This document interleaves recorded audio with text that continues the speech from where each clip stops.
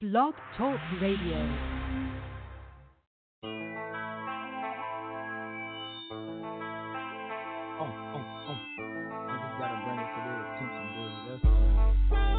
You better watch who you're talking about, running your mouth like you know me. You gon' fuck around and chill while the show me, get called a show me. Why one-on-one you can't hold me if your last name was Haynes. Only way you work me out is stitch my name on your pants. No resident of France, but you swear I'm from Paris. 106 carats, total all that purpose. Trying to convert this, my chain to your chain. Sprint a Motorola, no service out of your range. You're out of your brain, thinking I'ma shout out your name. You gotta come up with better ways and actions to get your aim. All that pressure you apply, it's time to ease off. Before I hit you from the blind side, taking your sleeves off. As much as we lost, it's hard to please balls. Don't be lying, you're crying, suck it up as a loss. Cause your act is whack, your whole label is right. Matter of fact, that whole act, I am number one. No matter if you like it, take it, sit down and write it. I am number one.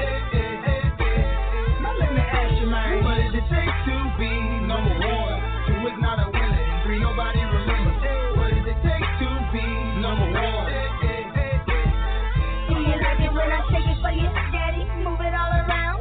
Let you get a piece before it touches the ground. Hell yeah, mom, never good is willing to learn, willing to get in the driver's seat and willing to turn. And not concerned about that he say, she say, did he say what I think he said? Watch that, probably got that on eBay or some internet access, some website chat line, man, cause I got mine. Oh, don't wind up on a flat line. Oh, if my uncle could see me now, if he could see how many rappers wanna be me now. Straight emulating my style, right to the downtown. Can't leave out the store now, don't wait till they calm down. I got hella shorty, come and ask me where the party. Oh, Lord, will I continue to act naughty? Mix it with them party, got me thinking for sure. I'm not a man of many words, but it's one thing I know. Pimp, I am number one. No matter if you like it or take it, sit down and write it. I am number one. Tell me now, what does it take to be number one?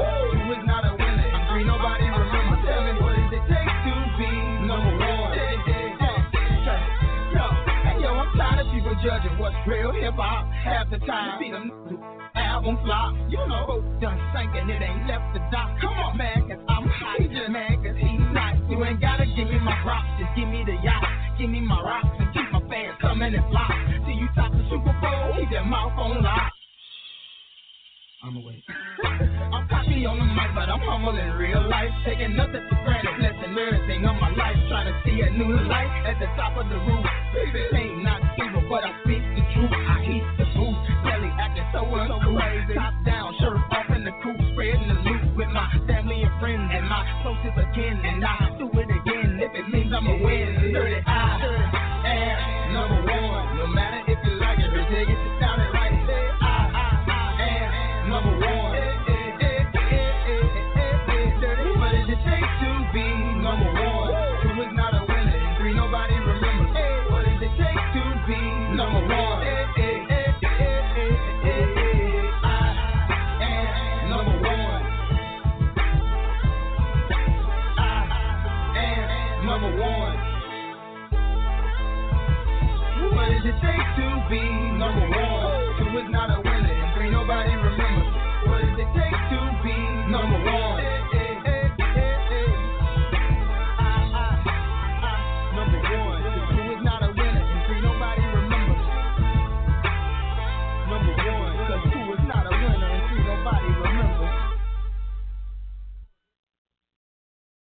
There's loud, there's louder, and then there's Loudon. The Foxwoods Resort Casino 301 at New Hampshire Motor Speedway, July 20th through 21st. Your only chance this year to catch Monster Energy NASCAR Cup racing in New England. So if you like living out loud, we mean really loud, then come get your loud on at the Foxwoods Resort Casino 301, July 20th through 21st. Tickets start at just $40. Get yours today at nhms.com.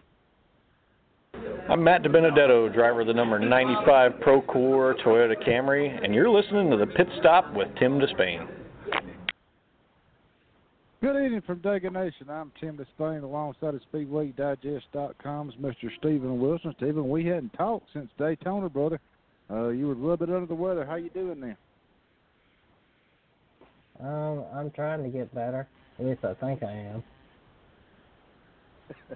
That's good. Yeah, we missed you last week. I want to thank Scott Rivas there from JD Motorsports filled in. We had Tim Bray, PR director there from Kentucky Speedway on. A really good guy. I got to meet him this past weekend at Kentucky. And to let everybody know, the number to call in is 215-383-3681. Again, I'm Tim Disspain alongside of Stephen Wilson. Stephen, let our listeners know a little bit about our guest we got coming on tonight, Makina Haas. She's an up-and-coming driver in some of them, what you call them, sprint wing cars or something, ain't she, Steve? Yeah, she's a sprint wing driver from out in Illinois. She is the first female to win at Knoxville, the famous dirt track out there. And not only that, she is a development driver coach, which she owns her own team with sprint, like quarter midgets and go-karts and things like that for up-and-coming drivers that she's teaching on how to break into the sport, as well as giving them experience for as they progress throughout their careers. She was just featured on American Ninja Warrior just a couple of weeks ago. So she's kind of a well-rounded driver, coach, team owner, athlete, all kind of wrapped into one. So that's just a brief overview, and I guess we can get into some of the other stuff when she comes on later on in the hour. That's right. Stephen, like I said, we hadn't talked since before Daytona. You and EM made the trek down there, and there was weather in and around the speedway the whole time you guys were down there. And it ended under they called the race, and Justin Haley won it.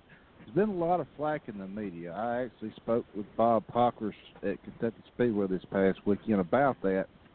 And some of the media don't think he deserved to actually get that Wednesday, and I don't understand that. I mean, he made the decision to stay out when Kurt Busch pitted, which if Kurt Busch wouldn't have pitted, he would have won the race. And the way NASCAR runs their weather deal, if there's a lightning strike within 8 miles of their facility, wherever they're racing at, they have to wait at least 30 minutes before they go back to green, unless there is another lightning strike. But talk a little bit about that, Stephen, and what's your take on some of these media guys not really taking to Justin Haley winning that race there at Daytona?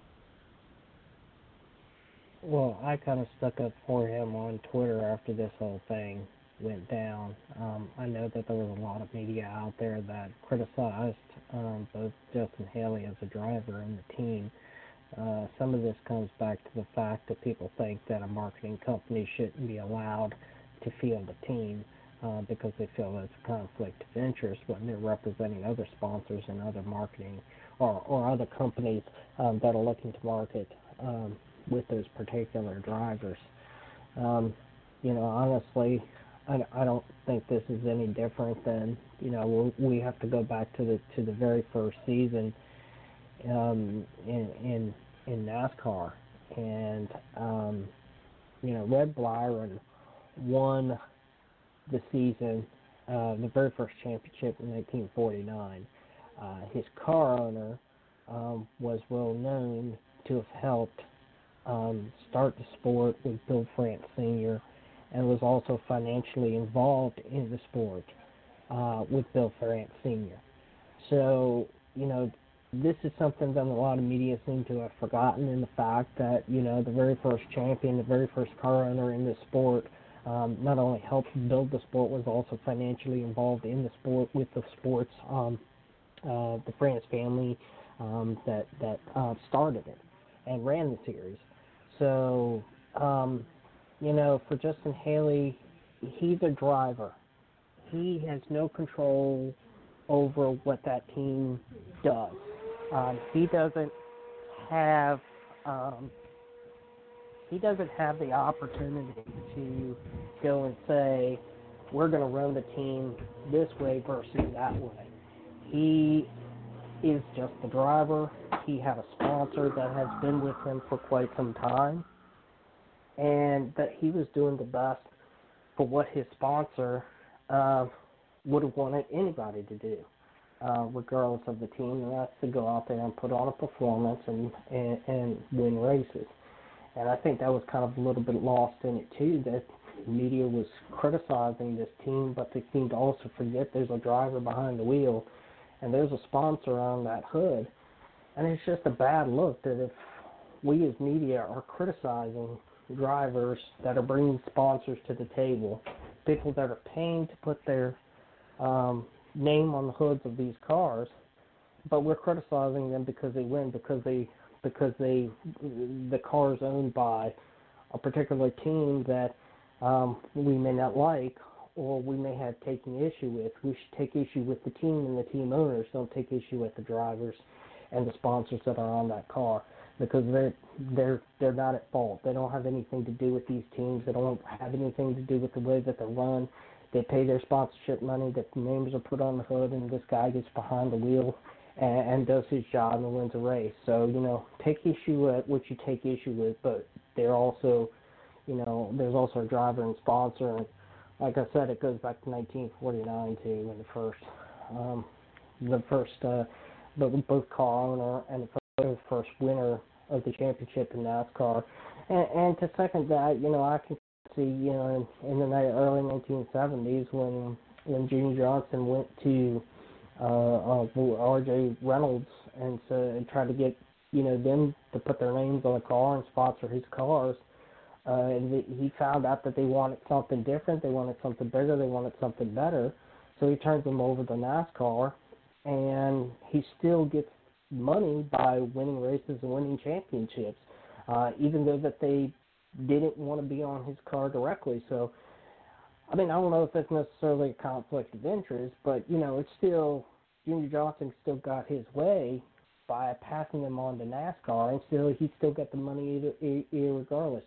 So I think there's, we've got a history of things that have been done in this sport that we can probably,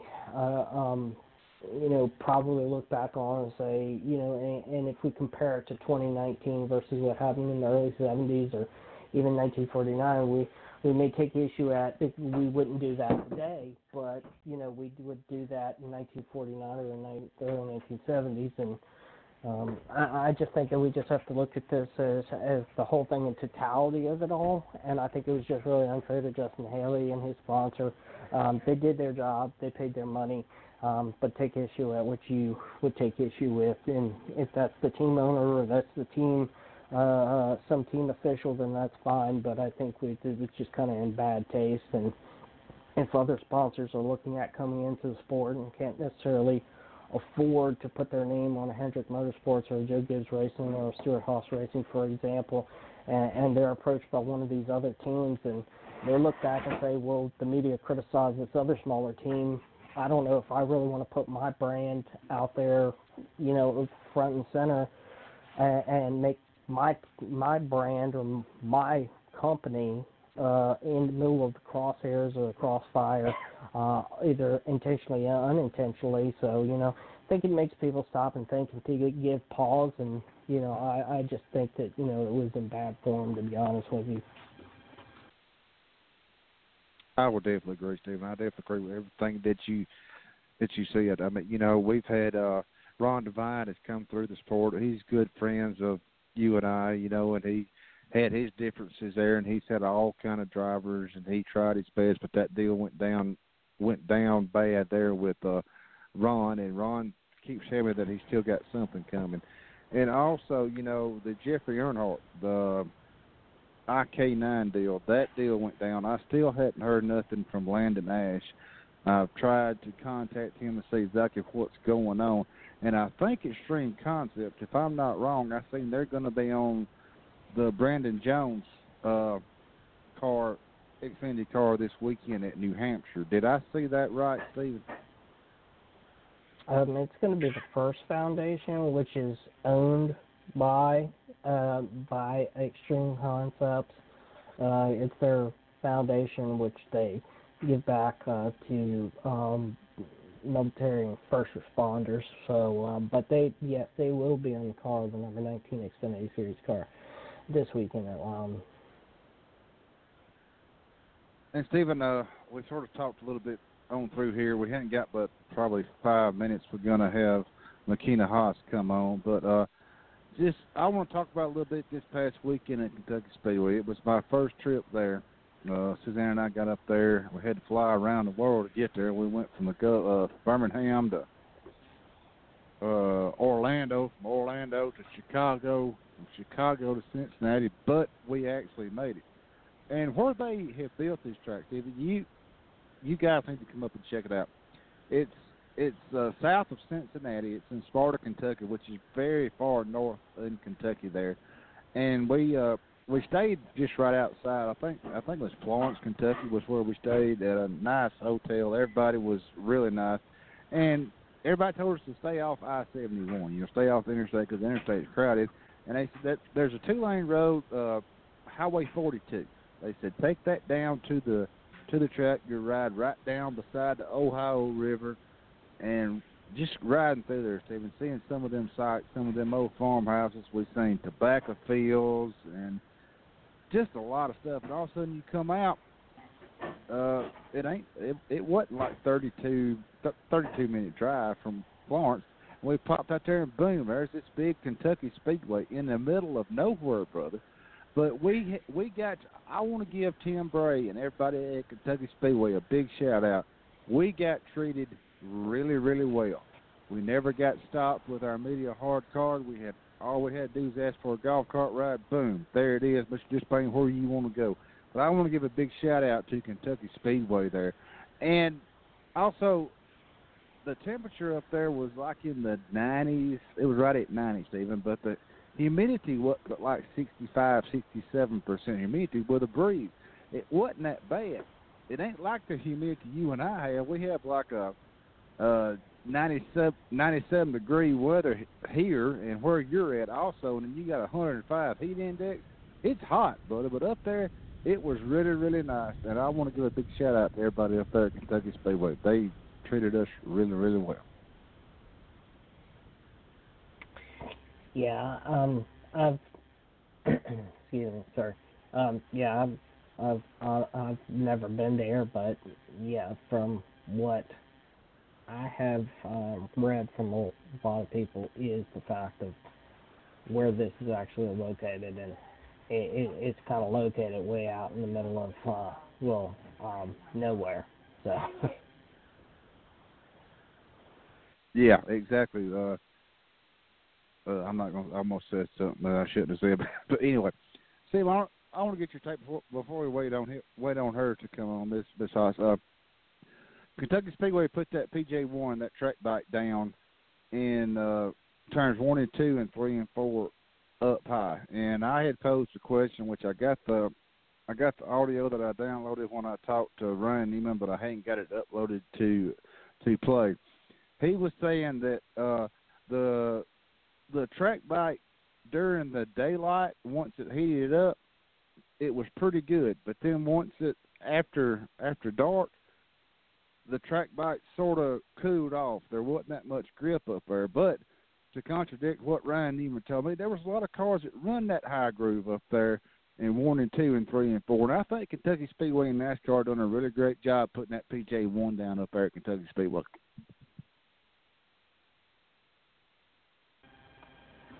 I think it opened up the racing just a little bit out there. They obviously worked a lot more with the track than they had in the past. The pad for that PJ1 was a lot wider and a lot longer. It was obvious throughout the turns that we would see. We could see that throughout the race. So for them putting it down, it was definitely. I think it worked, and we're seeing some of the grooves come in at some of these places that haven't in the past. But as far as Kentucky is concerned, I would honestly like to have seen them go back to that low downforce package there, because I think that it produced some better racing that we've seen, and not that the racing that we didn't see on Saturday night wasn't good, but I think, overall, if you look at a race as a whole, that's what I always felt like was a really, really good race from start to finish. We're using that low load downforce package. And Steven, that low downforce package, can you explain that to some of our listeners? They started running that. I think it's the low downforce. It's called the 550, right?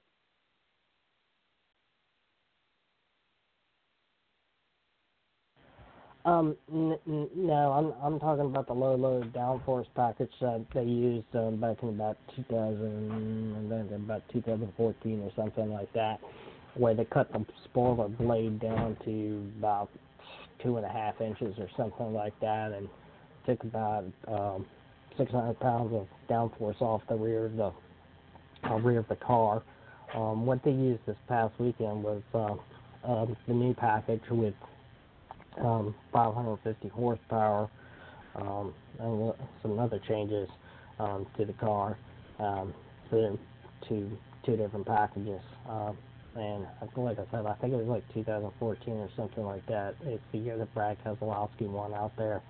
I just thought that race as a whole, from start to finish, was a really, really good race. And I think that, I would have, if I get to make decisions, I would, excuse me, I would look at, the package in 2014, and maybe there's just some people that would disagree with me, and, we can't make everybody happy, and maybe it's just I'm being a little bit selfish, but yeah, I would honestly have liked to, I would like to see that used again, maybe in conjunction with this current engine package with the lower with the lower horsepower in the engine. I think it could be interesting that we would see that.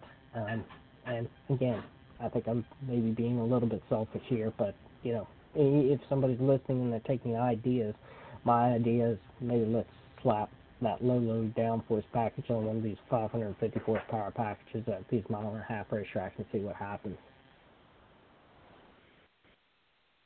And Stephen, let me change gears a little bit.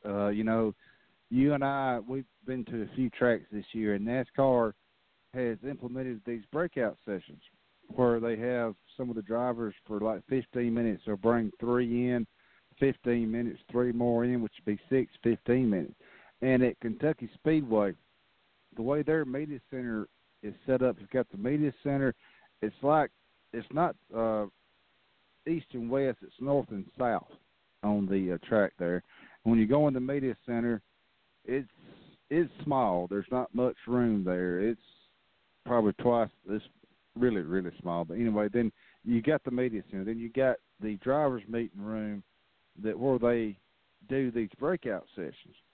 And Suzanne and I had to go into the PR room to get our seat, the PR media. We was in there with Drew Brown, Laura Finley, that whole bunch, the PR and everything.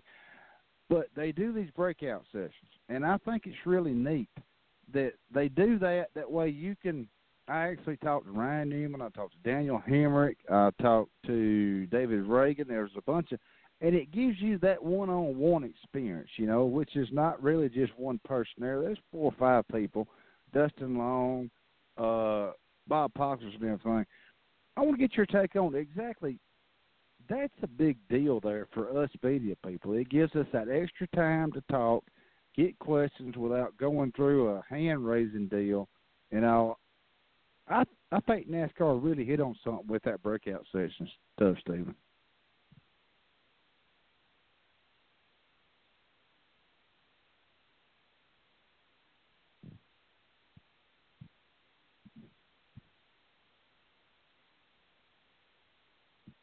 I think I might have lost Stephen. Nope, I'm here. Sorry, I hit the mute button on when I kept talking. So, no, that's it's a good deal. It's a good deal in the fact that we get to go out there and we'll get 3 or 4 drivers at one time, and we can ask questions to them, use the audio or use what some of their answers later on.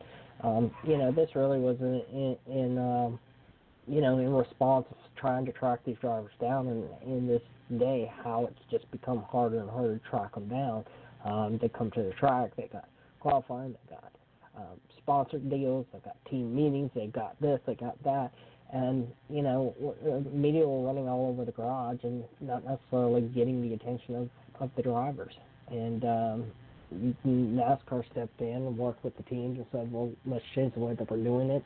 It gives a more open forum to talk to the drivers, and I really like the fact that we get to talk to a variety of drivers, and they do have a variety of drivers that come in, and I really do think that it's working to start telling the stories of some of these drivers that we've not had a chance to talk about in the past. And just to let you know this, I normally let you know stuff on the side over on mute, but Daniel Hemrick told me, said anytime we want him on, he told me to email his PR and tell his PR that Daniel Hemrick said he wanted to come on the show. So we're going to get Daniel pretty quick. Daniel said just whenever we want him. But Stephen, let's excuse me, let's listen to a little bit about Kentucky Speedway. Tyler Ankrum won the Truck Series up there at Kentucky. Let's listen to a little bit about what he had to say at the media center at Kentucky Speedway. All right, we're going to roll into our post-race press conference here for the 9th annual Buckle Up in Your Truck 225 for the NASCAR Gander Outdoors Truck Series. We've now been joined by our race-winning team. Driver of the number 17 driver of number 17 Academy Sports Toyota, Tyler Ankrum. The race-winning crew chief, Kevin Bono Mannion, and race-winning team owner, David Gilliland. And congratulations, guys, on the win tonight.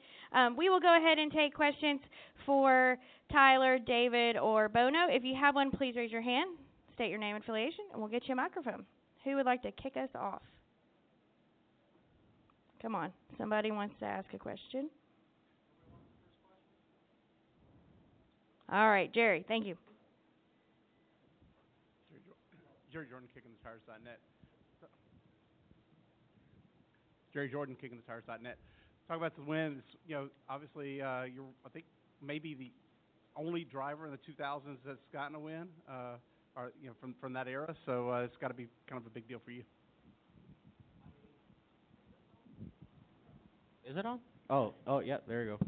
I don't think I was holding close to my mouth. I mean, it's pretty awesome. My vocabulary isn't on right now. I don't know what, honestly, I just don't know what to say. I'm just so thankful for, the ride I'm in, and DJR Crosley, Toyota, Railblazer Academy.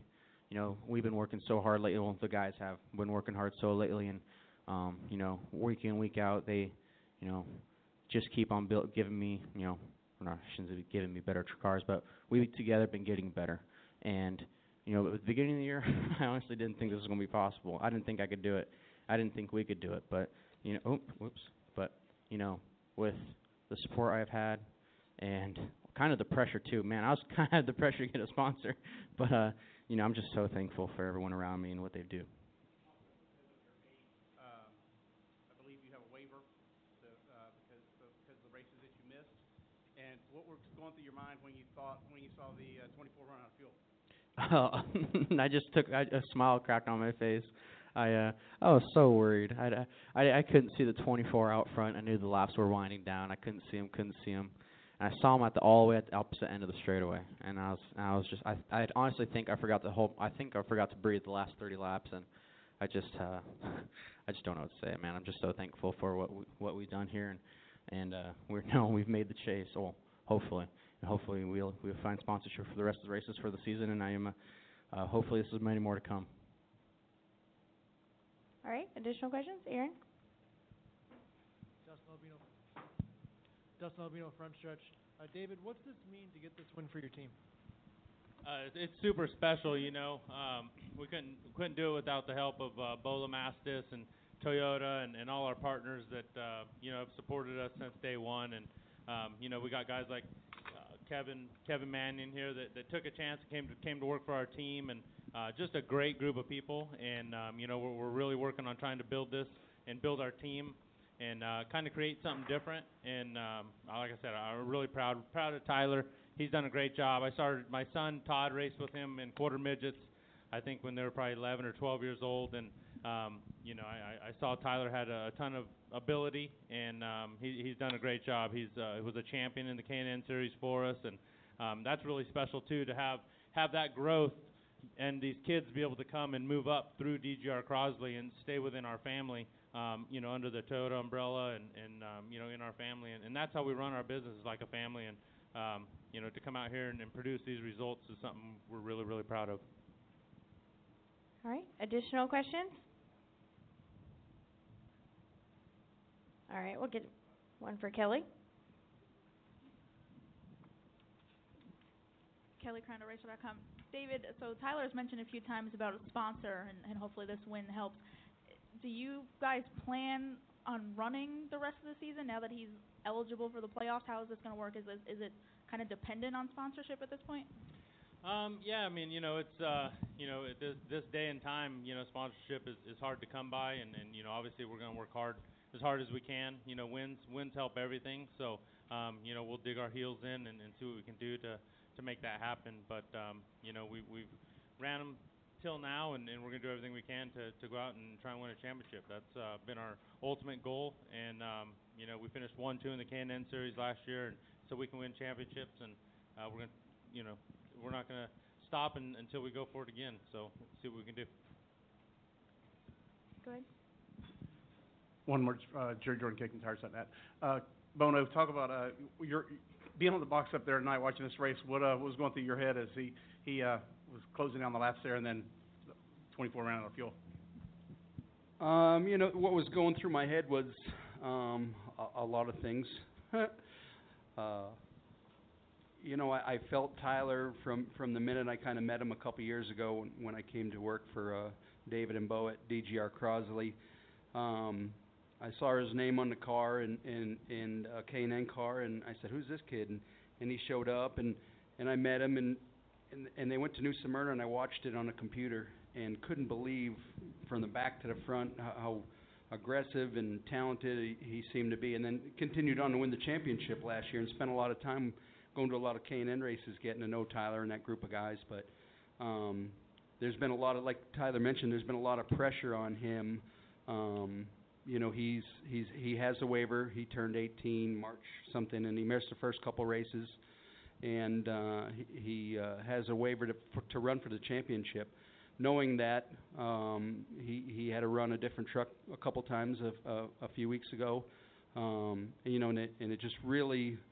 He really understood what that meant to go for it. So the pressure on him to win a race, to have an opportunity to win a truck championship was huge. So, I think we finished third at Texas, and then or Charlotte rather, and Chicago. We would have had a good top five, and we made a mistake and we sped on pit road. But that's you gotta make aggressive calls to win races, and you gotta be on the chip basically, and on your red lights coming down, and we were 0.3 over on speed. And so, I mean, even the call we made tonight to stay out, and we had a short pit, and we had to take more gas than the other guys, and that's how we lost the lead.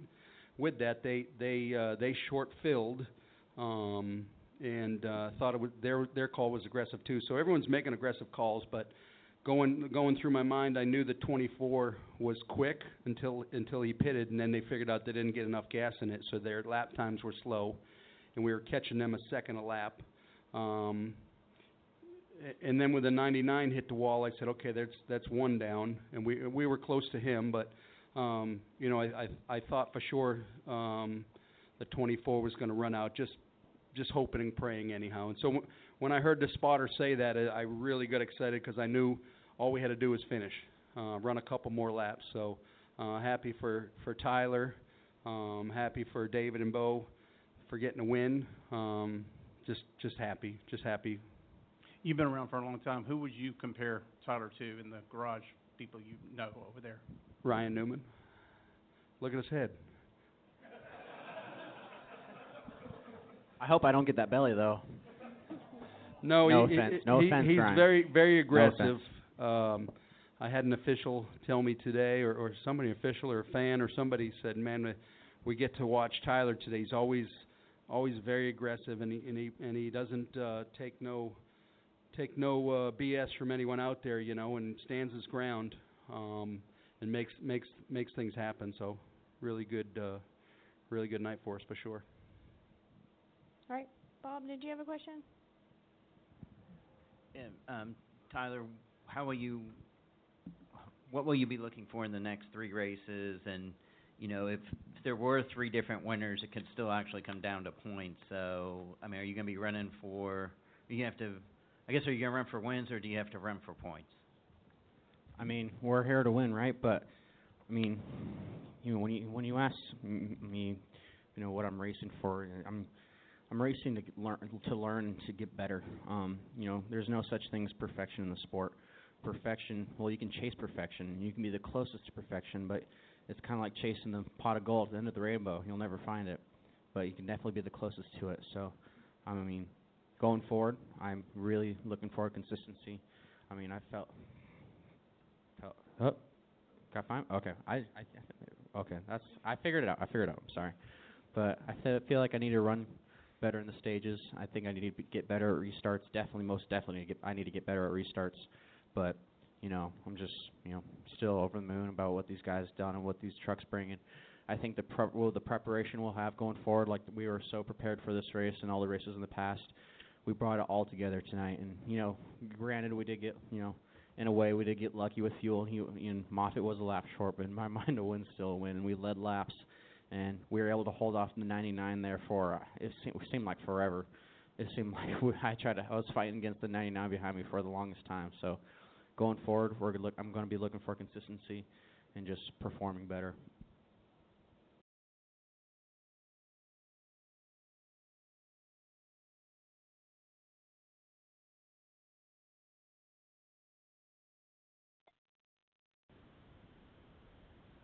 That was Tyler Akram there in the Media Center at Kentucky Speedway after he won the Buckle Up 122.25, whatever there at Kentucky. And I just got a text from Steven. Steven said McKenna Haas is coming on at 7:40, which is going to be really, really close here. But, Steven, I want to get your take on we actually had a little bit of, a little bit of ruckus in the garage area there at Kentucky Speedway after Spencer Boyd and Nellie Decker. Nellie Decker actually reached up and they were having a conversation, Stephen. And our good friend Spencer Boyd, which does a show on our network every Monday night, the Eagles Nest with Spencer Boyd, she reached up and grabbed his hat and slammed it down on the asphalt, brother. And now Spencer has made a T-shirt, and it's selling like crazy. And he's everybody that buys something is going to donations. But that was something there in the garage area there at Kentucky whenever she reached up and snatched his hat off and slammed it down, bro. Yeah, I think it was. They were having from what I've seen, quite the spirited conversation on, washing out and collecting her in that incident. So, a lot of these times these are just racing incidents, and I'm glad that we are able to see the frustration and the emotions come out for some of these drivers now because. We've seen, I guess we'll go back to Jamie Johnson a lot because, he's so, again, so vanilla and he's so even keeled most of the time that, we don't think of somebody like Jamie Johnson going out there and really doing something like that. And, for a longer stretch of time, I think we had a lot of drivers that kind of fit to that mold. And, fans want to see emotion. They want to see people having spirited conversations with one another. We've had 2 incidents this year where one where somebody walked up and started punching another driver through the window, and then, with Michael McDowell also on pit road, an incident with him on pit road where somebody come up and got in Michael McDowell's face, and honestly, I don't really suggest that with Michael McDowell because he's a big boy. He may not look like it on TV, but this dude, he's tall.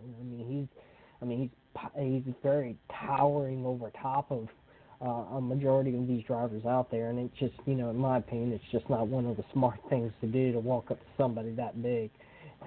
And by no means am I saying he's overweight, because he's not, but he's just very tall, and he's very just, it's just that very large kind of persona that, you project when you're that tall and looking down on somebody. And,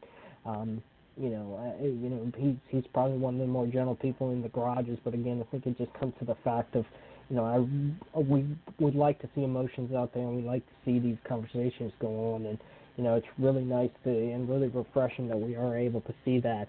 And NASCAR kind of steps to the side and says, look, if you're going to have these conversations, we're not going to get into the middle of it, but if you take it too far, then we're here, and we will react if you take this too far. Just like we saw with somebody using a vehicle not too long ago with Johnny Sauter and Austin Hill, and they stepped in and they said you took it too far by using a race vehicle as a weapon, and we're going to sit you down for a week. And I think there's lines and boundaries out there, and NASCAR is adhering to those lines and boundaries, and when they need to, they step in and they say, okay, enough is enough, and we're going to take action, and they did. Exactly, and to sort of touch on that, you were talking about Michael McDowell. Yeah, Michael McDowell is tall, and he's probably my height. He might be a little bit taller, Steve, but I actually spoke to him in the media center there at Kentucky Speedway this weekend. We talked a little bit, but Suzanne took that picture of me with my gut there when I was in the media center there talking to Daniel Hemrick and everyone. But Stephen, I think we've got our guest. Let's bring on McKenna Haas into the pit stop with Tim Disspain and Stephen Wilson.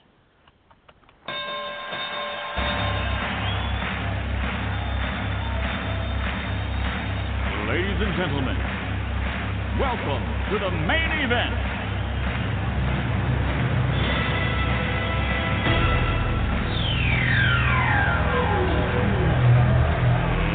Let's get ready to rumble!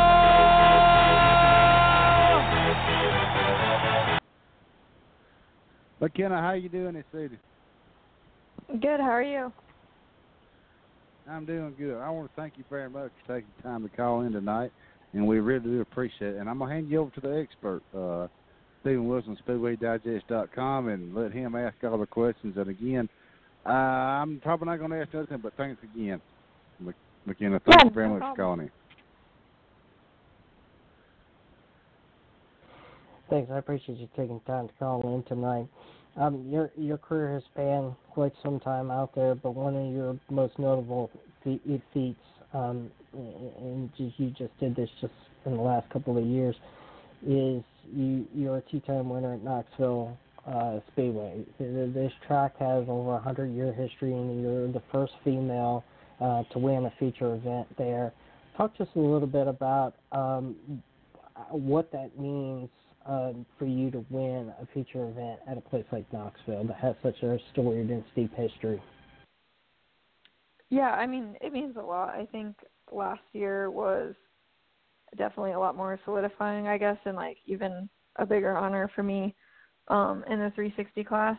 And yeah, I don't know. I guess it's something that will never be taken away. It's history, and I guess that's just an honor to be a part of. But also, still chasing other dreams and goals too, and don't want to stop there just yet. So not only do you drive cars, but you're in your own team, the development team. You're also a driver coach. I think a lot of people have probably watched the Fox feature on you just that was done here recently within the last week or so. Kind of goes a little bit more in depth as to what my question may be, but why do you feel that you wanted to go out, reach out, and be a development driver coach on your own team like that, and just what is your overarching goal as to that? Yeah, I mean, I've always been passionate about helping kids. I mean, ever since I started racing when I was 13, I was helping, like, the little kids at my track, and then kind of moved up the ladder to where I wasn't at the track with kids as much, and really didn't return until I started my own team. And that was just kind of a God thing, honestly. Like, it literally just popped into my mind one day, and the car just happened to, or the frame happened to be for sale, and I just built this car. And so I can't really say that that was planned out. It just kind of happened and ended up being a big success. And so to where that program's grown, you know, we can only help so many kids, I guess, in that capacity, but in the local areas. But my foundation intends to help kids all over the nation through driving camps and safety gear. And so that's kind of the future of what we're looking at doing. What do you think the hardest thing is about not only being a driver yourself, but reaching out to other drivers out there as a driver coach and development coach? What do you think is the hardest thing when you try and balance your time between the two? Yeah, that's a good question. I mean, it is hard. Like, I think looking back, it's kind of, you have to decide whether you're looking at it as taking away from you or adding to you. And I think some people think that when you're helping kids or when you're giving back, you're simply giving, but I don't think people realize how much I'm receiving by doing that too. I mean, the kids have taught me a lot too. They've helped me a lot. And so it's not just a one-way street. And I think that's something that keeps a lot of people from giving back and from not just focusing on their careers. They think that if they're not focused on themselves, that they won't get to where they want to be, when really it's like those types of opportunities help everybody. And I think the Fox film showed that too, that, you know, me giving back to Compass is simply a part of my career. But there are days too where it's like, you do ask yourself, should I be giving quite so much time to this, or how is it, you know, taking away from my stuff? And, you know, part of Compass when I started it was because I wasn't racing as much as I wanted to. And so rather than just like be jealous of kids that were racing more than me or that had the budgets to do that, rather than being frustrated about it, I did what I could do. And it was go help the kids. And so it wasn't really so much that I was choosing not to race and to go racing with the kids. It was simply what I was going to do in place of it. And, yeah, I think the biggest challenge is just, it's simply a responsibility.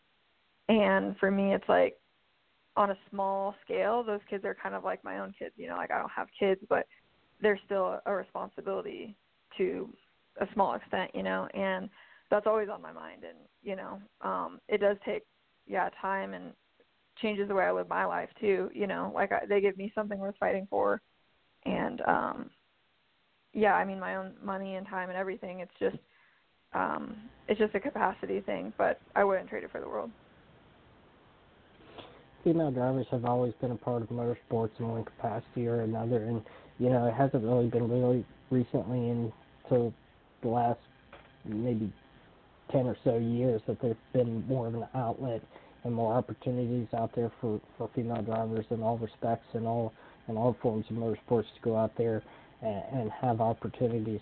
Sometimes, how do you break the mold out there to differentiate yourself not only from your other female competitors, but also the male-dominated field of motorsports in general? Yeah, I mean, it is, you know, like my kids' track, they posted a picture from when I was racing there in 2010, and all the girls that raced there, and there was 4 of us, and then they posted one last week in 2019, and there was probably 20 girls racing there. And so it's amazing to see just how much growth there's been just in that time period. And I think I think having females racing at the higher levels shows it is inspiring to younger girls. And I think with me racing at Knoxville, I think that's helped grow girls in outlaw karts in our area. I think where the problem lies is being able to, get them into the higher levels just as much. I think there is a challenge there, because I think you don't really notice a gender difference until you get, and like for me, it's a lot more drastic, and so it is a challenge. But I think it really comes down to like staying true to yourself and trying to balance, when you recognize the gender card and when you don't. And I think for me, I might recognize it in moments of disrespect, like I want to be respected, but beyond that, like, I think it just comes down to being true to yourself no matter what. Honestly, race car drivers are athletes, and we've tried to break that mentality for so many years of race car drivers really aren't athletes, and what do they do that competes up against the stick and ball sports? But in actuality, there's a lot of athletics behind this, and I think you've shown this just in your appearance on American Ninja Warrior. It's a very tough competition. So what did you do particularly to get yourself ready that you wouldn't normally do getting ready to go and get into a sprint car and race at Knoxville? And what do you think the impact is now that, people see drivers, motorsports drivers, now going on to these competitions like American Ninja Warrior like you did? Yeah, I mean, American Ninja Warrior was pretty much just a result of me not being as in shape as my competitors at Knoxville, and so really I just started like busting my butt and training really hard to even keep up on the track physically, and that kind of led to this show, which just goes to show how fit you have to be to drive a sprint car. And now it's crazy because I don't really think about it as much, but when I first got started racing sprint cars, I mean, man, like, there were races where I thought I wasn't even going to make it through the race, and now it's not something that crosses my mind as much, which is big for me. I think like that's a big challenge and hurdle to overcome, especially at a place like Knoxville, that's pretty physical. And I think it's a little bit different maybe if you're a grown man and you kind of have that natural muscle, but for me, my strongest is some of their weakest, and so I feel like I just have to train extra hard to keep up. But once you kind of reach that point where you're kind of getting in shape, it becomes a lot more easy to maintain it. As far as your dreams, goals, and aspirations are, we've seen a lot of dirt and sprint drivers, Casey Kane, Tony Stewart, probably predominantly Kyle Larson and others that have gone from racing sprint cars into stock car racing and into the highest forms of motorsports and winning championships and winning races. Do you follow a line of the dreams, hopes, and aspirations that they do, or are you looking to set your own path? And if so, what is the path you would like to set? Yeah, I mean, I always wanted to be an outlaw driver first, and then I drove a stock car, and I really liked that. And so, I would love to race NASCAR, but obviously it's like really hard to get there, and a really hard path. And so I think at the end of the day, I'd like to race anything professionally, but I think the stock car route would be something that if you get the opportunity, like I know it's not dirt track racers' favorite thing or most respected form of motorsport, but for me, if I could ever get the opportunity, I'd absolutely love to take it just because, I don't know. I mean, I would just like to see as far as I can take it, I guess. Makeda, I appreciate you taking the time to come on here tonight and talk to us a little bit about what you have going on. For everybody that doesn't know about you and like to learn a little bit more about you, let them know how they can follow you on social media, things that you have going on, your upcoming races, and what's going on with your own teams, your own development drivers. I appreciate you taking the time to come on here tonight and talk to us a little bit about about you and your career in racing. Yeah, absolutely. Thank you very much for having me. Sure. Thank you.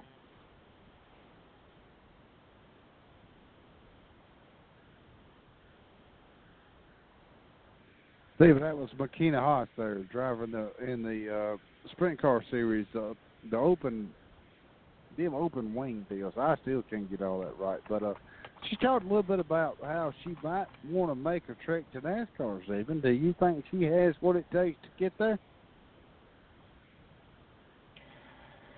I think anybody really with a passion to do what they want. I mean, there's some luck involved into it, and obviously there's financial aspects to it also. You can't just be talented, but you also have to have somebody wanting to fund you or fund your career at the same time. And I think that she's shown that in the fact of doing something that nobody else did.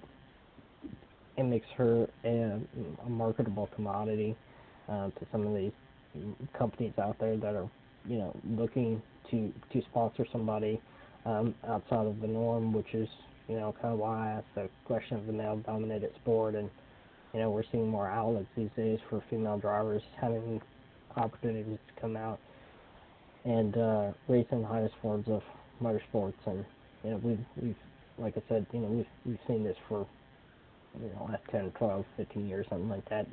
Can't really pinpoint it down to a particular moment, but for her, I think she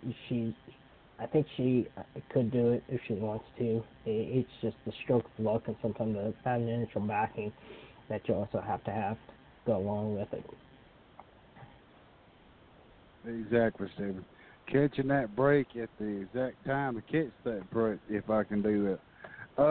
Let a listener know the number to call is 215-336-81. Again, I'm Tim Disspain here in Talladega. He's Stephen Wilson in Richmond Raceway, right outside of Richmond there. Stephen, let's take a little quick break because I know you're short-winded because you had that big, long interview. We will be right back after this song. Let's play some Benny and the Jets here in the pit stop for Tim Disspain and Stephen Wilson.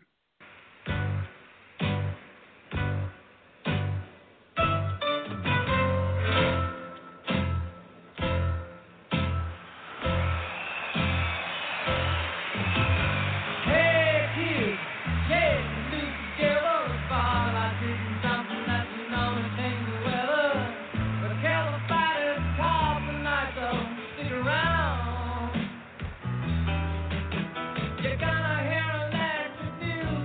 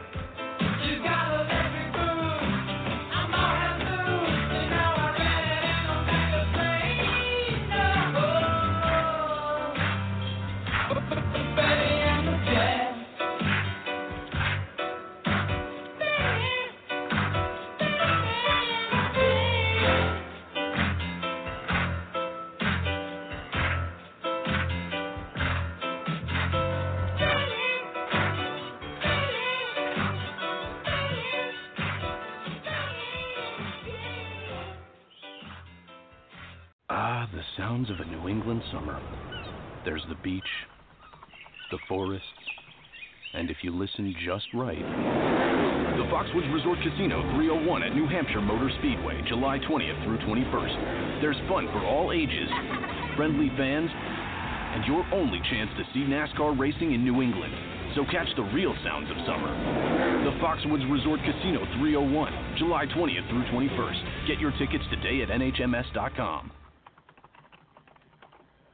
Stephen Cole Custer punched his 5th win in the 2019 season in the NASCAR Xfinity Series.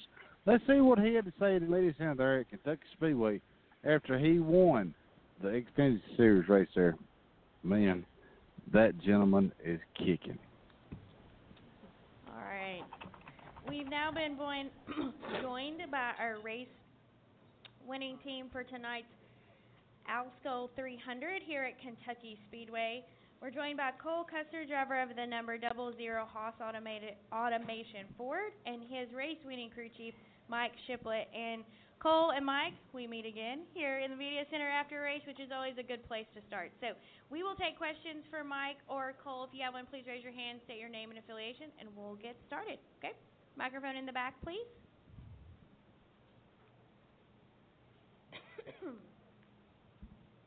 Peter Strada, TSJ Sports. Question for both of you. The ultimate goal is to put on a performance like tonight at Homestead. Does anything from Kentucky Speedway translate to Homestead Miami Speedway? I mean, yes, it's a 1.5 miles, and aero comes into play, and stuff like that. But it's obviously a lot different because it's a repaved racetrack, and that's a really wore-out racetrack. So you're gonna be fighting different things, but there are things that we can take to Homestead from here. Same thing. Said it perfectly. All right, go ahead. There is a crew chief. Hello, crew chief, man, a few words. Mark Arrow, PRN. Cole, you've won 5 times this year. Are you getting more comfortable as being like, hey, I'm one of the guys to beat, and you get out front, and it's like, go ahead, come and get me. I got what it takes. Is your confidence growing? Yeah, I think so for sure. It just comes with experience, doing it more and more. And you build that experience, obviously, and that confidence. So, it's just something that comes with time, I guess. And, obviously you got to have the cars to do it. So we had a great car tonight. So I just can't thank all my guys enough. I think every time he gets in the race car, he just gets a little bit better. Still there? Oh. He gets a little bit better just in the way he communicates with us, the way he keeps focusing forward and driving. He's just doing a great job. I'm very proud of him. All right, Dustin? Dustin Long, NBC Sports, to your right. Cole, you've talked about this in the past, and Mike, if also you can address this. Cole, you've talked about getting better as the race progresses, and I think just like what Mike was saying, looking forward. How has that kind of evolved into what you were able to do tonight, and Mike, maybe kind of how you've, in this short time you've been with him, how you've kind of helped channel that and helped him be stronger latter part of a race like tonight? I think tonight was kind of the extreme of that because I think the track was a lot different this year. So I kind of almost had to relearn it a little bit. So I think I got better and better as the race went on and got more comfortable with it. And then I think the track changed a lot also, and I think Mike did a good job just keeping up with that and knowing what was going to happen. The biggest thing was we practice all during the day, and then we start a race an hour after we practice, and we know at a certain point throughout the race, the sun's going to go down, the track's going to get shade, and the lights are going to come on. So when that happens, it really changes the racetrack. But here at Kentucky Speedway, with putting down the PJ1 this time, it really changed it. But some of the characteristics that have been there in the past showed back up again, and we just kept building on that to give Cole what he needed at the end of the race.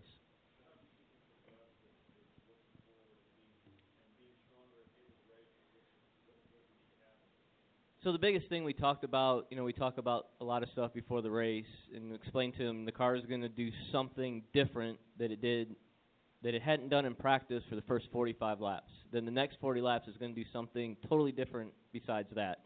And then the last 110 laps, the car is going to be where we need it.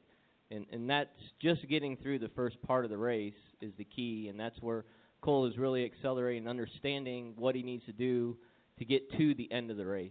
It's really nice to win every stage and win the race, but the ultimate goal is to win the race at the end of the night.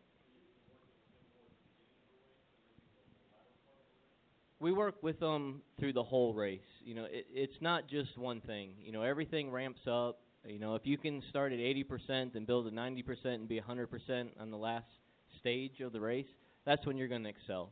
If you're given 110% at the beginning of the race, you're going to be worn out at the end of the race. So it's just building up through the race. All right, additional questions, Chris?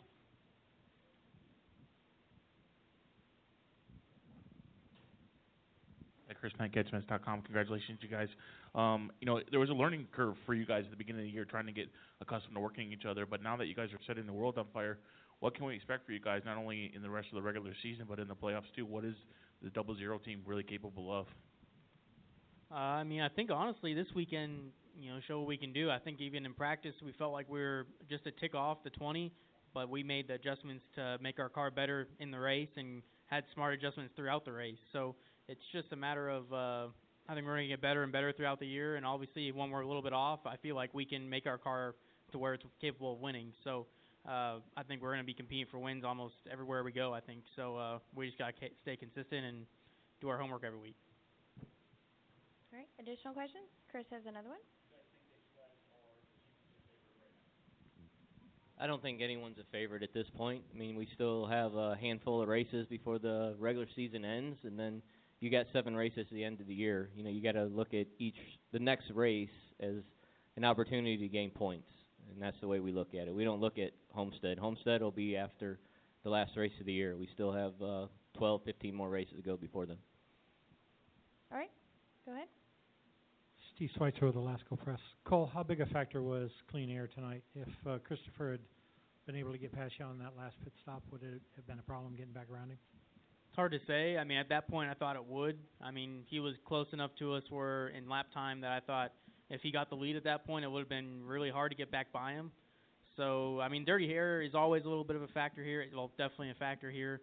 I don't know if the PJ1 really made it better or worse tonight. I think it maybe made it a little bit better. But it's the clean air is definitely always king. All right. Any additional questions? Okay. One in the back.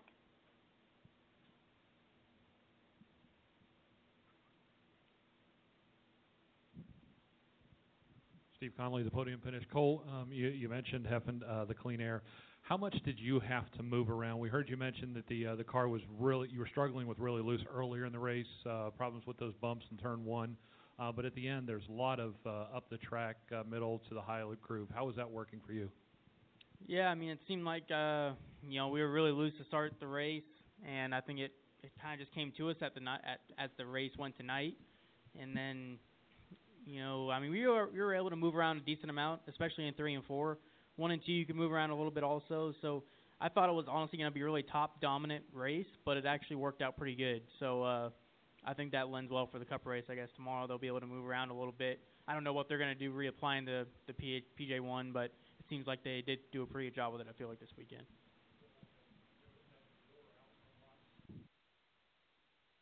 And Stephen, that was Cole Custer there in the Mini Center T1 race that won the race there at Kentucky.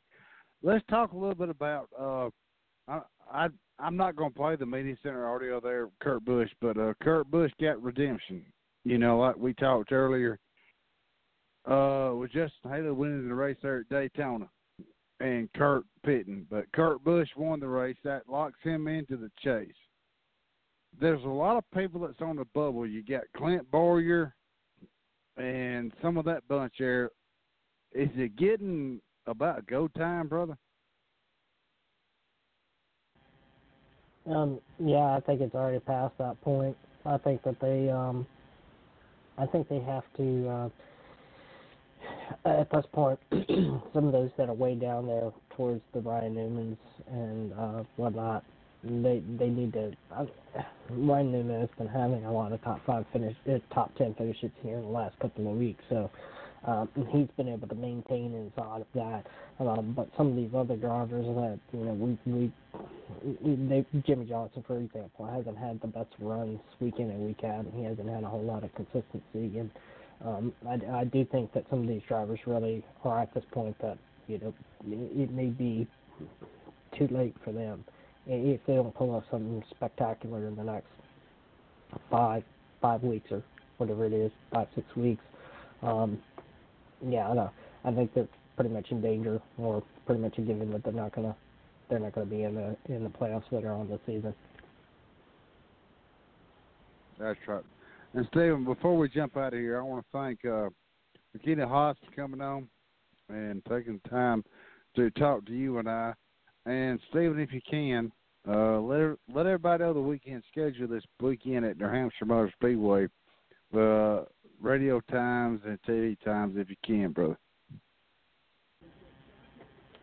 Yeah, sure, no problem. This weekend at New Hampshire Motor Speedway, Monster Energy NASCAR Cup Series qualifying 4:35 on Friday afternoon, with NASCAR Can-Am Pro Series qualifying to follow that. Then on Saturday, Xfinity Series qualifying at 11:05 a.m. Xfinity Series racing at 4 o'clock, 200 laps, 211.6 miles from that one. Can-Am race to follow, immediately follow at 6:45. And then on Sunday, the Foxwoods Casino 301, 3 o'clock, Monster Energy NASCAR Cup Series racing from New Hampshire. PRN has it, Sirius XM on the radio, NBCSN has your television coverage throughout the weekend, and PRN also has your Xfinity as well as Sirius XM radio. And Stephen, let everyone know if they can follow it on social media and your website, brother, and we'll jump out of here. You can follow us at Speedway Digest, at Speedway Digest on Twitter, Facebook.com/Speedway Digest, and SpeedwayDigest.com. And again, Tim Disspain, Stephen Woodson there, we want to thank McKinney Haas for coming on, and we want to thank everybody at Kentucky Speedway that has helped us out. We want to thank everybody there for Stephen Wilson that helped him out at Daytona, and I'm glad he's feeling better. And we will talk to you next Tuesday, live from Dega Nation. We have Stephen, who we got? Oh, we got Jake Griffin. Jake Griffin's going to make his start at in Eldora for Aferrano Motorsports. And until next Tuesday evening, we'll talk to you later. Good night from Talladega, Alabama.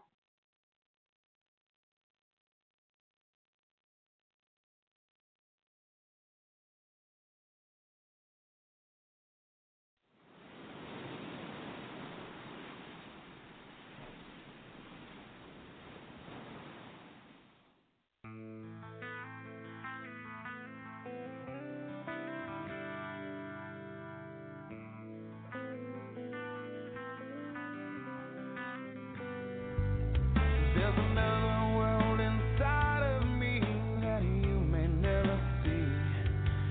There's secrets in this life that I can't hide. Somewhere in this darkness there's a light that I can't find. Well, maybe it's too far away, or maybe I'm just blind. Maybe I'm just blind. So hold me when I'm here, love me when I'm wrong. Hold me when I'm scared, and love me when I'm gone. Everything I am, and everything in me wants to be the one you wanted me to be. I'll never let you down, even if I could. I'd give up everything, if only for your good. So hold me when I'm here, love me when I'm wrong. Hold me when I'm scared, you won't always be there. So love me when I'm gone.